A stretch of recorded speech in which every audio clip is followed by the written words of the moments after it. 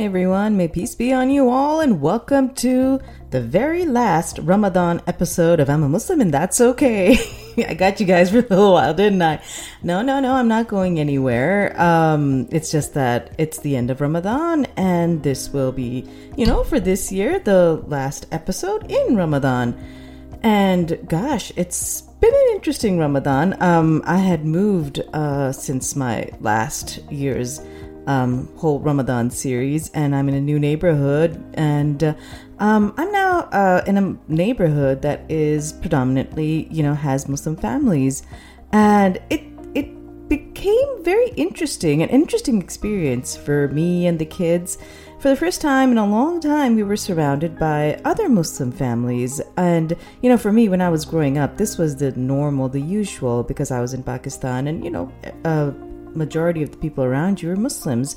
But in the US, and I don't think a lot of non-Muslim people realize this, that it can be very isolating, especially around these times of year when there is a minority community that celebrates a certain festivity, but other people around them don't.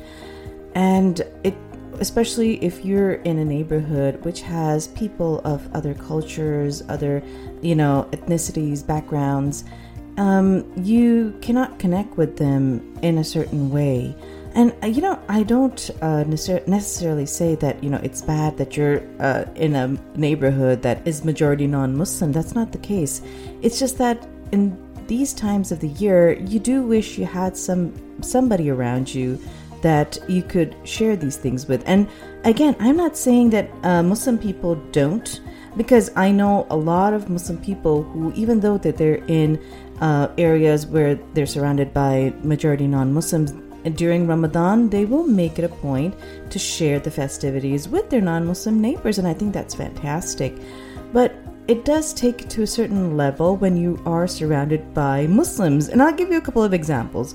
So this year, when we started Ramadan, and instantly on the first day of Ramadan, we got legit tons of boxes that said Happy Ramadan, and they were filled with all sorts of sweets and goodies, and we were absolutely unprepared for it. We had never had experienced this in the US, but our Muslim neighbors had been doing it regularly, and we were like, oh my God, we've got like 10, 20 boxes of chocolates at the beginning of Ramadan.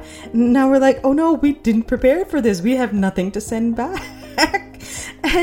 But the thing is, it felt so good. It felt good that, there were other people there celebrating the same way. And the other thing that had been a staple for me when I was growing up in Pakistan is that at the time of iftar, when we open our fast, just before that, it's a tradition in Pakistan that whatever you've made at home, you share with your neighbor, or, with how many neighbors you have in your neighborhood. And we used to do that. You used to send like trays of food and other goodies, to your neighbor. And then they would send trays back of food and everything. And basically your iftar consisted of like 20% your own food and 80% of somebody else's food that they'd send over. But that's the thing that had never happened for us ever since we had moved to the US. It had never happened that we'd receive iftar from anywhere. And, it sort of becomes expected. But this year, oh my gosh, food from everywhere. It was amazing. I'm not going to lie. We got some really talented neighbors here. Some of them, they're even in the catering business. And I was like, woo, this is lucky. But it was overall, it's such a wonderful feeling that you have neighbors who practice these traditions that we had been used to, but our kids had never been exposed to. And they get so excited when then we, started making iftar to send over to our neighbors, and they'd get excited, accompany their dad to deliver it to the neighbors. It's really nice. So, that was one of the things that happened. And the other thing, you sort of miss these things because it doesn't happen, is something that we call iftar parties, okay? And, even amongst Muslim circles, they're like, you should not be having a party when technically it's a time, especially it's a month that is devoted to prayer. But, It sort of does happen, especially when you have Muslim neighbors and everything. But it's always good, you get an invitation that, come over to our place and open your fast. And it's something that, again, my children had never experienced before. And they had lots of fun with it. You're going over to your friends' places and all the kids are gathered there and they're just creating chaos. That's basically what they're doing, and eating like loads of good food. It's all good. And my younger one then decided that, he wanted something exclusively for kids. He's like, I want a kids iftar party. And I was like, okay, we can make this work, even though the kids aren't fasting, majority of the kids are not fasting, but he wanted that experience. He wanted all the kids over, no adults, except for like us who are at home, and all the kids, sit down and open their fasts. They're not fasting, but he wanted the iftar experience just with the kids.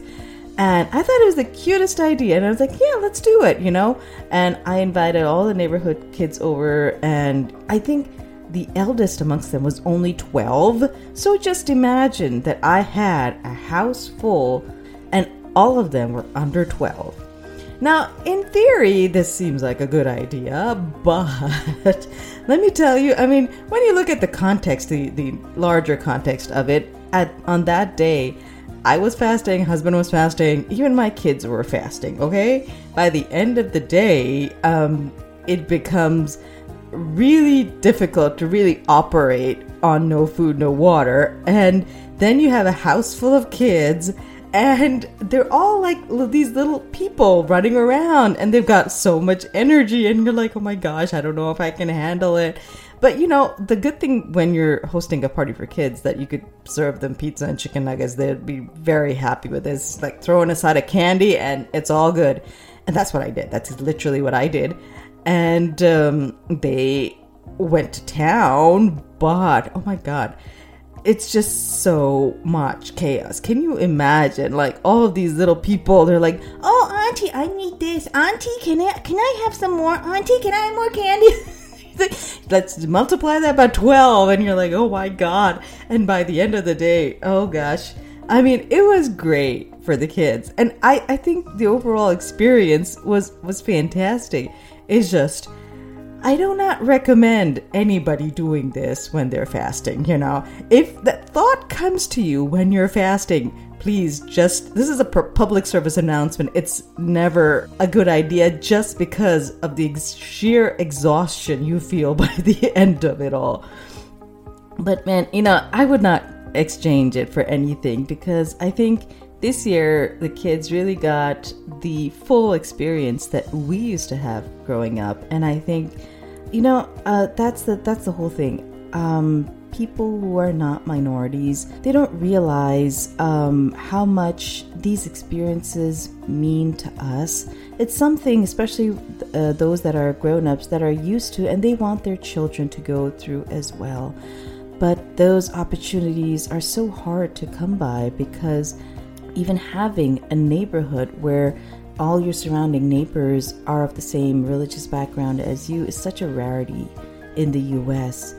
That it's something, if I asked any Muslim outside of Dallas or Houston or Chicago, New York, these are places where there have a sizable Muslim population, but anywhere outside of that, a lot of these Muslim parents struggle with how do we preserve our religious, practices, teachings, and even cultural practices. It is such a difficult struggle, and they want really good experiences from their own cultural, religious backgrounds for their kids as well, but it becomes very hard. So, but we got lucky this year. We got lucky because we moved into a neighborhood where we had neighbors that were Muslims as well. But for everybody who's listening, who knows somebody who's maybe Muslim, maybe of some other religious or ethnic background, just know that this is part of our struggle, our everyday, day-to-day struggle, because we do want very best for our kids as well, something that aligns with our beliefs and practices, and it is often very difficult for us to find. But I do hope that, as time goes by, this is something that not just we can experience amongst Muslim communities or any minority communities, that we can share on a bigger scale with those who are not of the same background, religious or cultural, than we are. So I really do hope that we can do that, come together as a larger community and share these experiences so we get to know more about one another. Oh, but I'm sure, oh gosh, and today is the day before Eid, so we're prepping for Eid, new clothes, and make sure the kids' clothes fit, that sort of thing, and getting things ready. I don't do food, but there's lots of Muslim families that really go out of the way to make extra special foods for Eid. I'm not much of a cook, so that doesn't happen. But because we're in a Muslim neighborhood, we're doing what is called a sort of a drive-by Eid. For those who haven't heard my previous episodes, Eid is sort of like gifts or money or treats that the kids get on Eid. And when we were younger, we used to collect it from our grown-ups. And this year, because we're surrounded by Muslim families, we're sort of like doing this drive-by thing. We have these tables with either goodie boxes or candy or any number of treats that the kids can just, walk by or even drive by and pick up. And, they get something for that day. Like they're collecting their loot from every single house in the neighborhood. So I think that'll be great for the kids and for anybody who's listening and who's in Dallas and who wants to, who's not Muslim and they want to experience these things. Please go over to your local masjid, and they will certainly be having something that's happening for Eid. Either it's food or it's other festivities. Henna is always a popular thing, so you'll always be able to find henna. So if you go today or you go tomorrow, there's always something happening at a local mosque. Or if nothing else, you just go there just to see us all decked up in our finest. So, I probably will not be ending this season with this episode. It will be the episode that comes out in the next 2 weeks is the one that will be the final episode for this season. And then I'm going to take a summer break, as I always do, because children at home and gosh, so much chaos. But I will be coming back after the summer with a new series of episodes, more interviews, and more segments.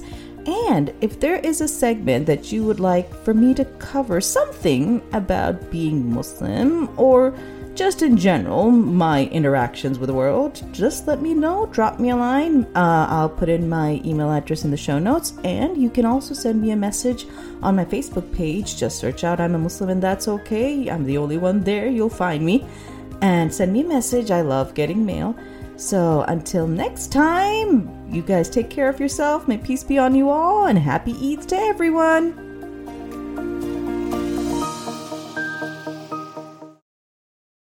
Thank you so much for tuning in to I'm a Muslim and That's Okay. And if you wish to follow my social media for more updates, you can follow me on Instagram, on Facebook, and on YouTube. All the links to those are in the show notes. And if you are on Apple or on Spotify or on Podchaser, please do give my podcast a 5-star rating. It really does help get me, in the public eye. And if you wish to donate to support the podcast, you can do so through the PayPal link in my show notes as well. Take care.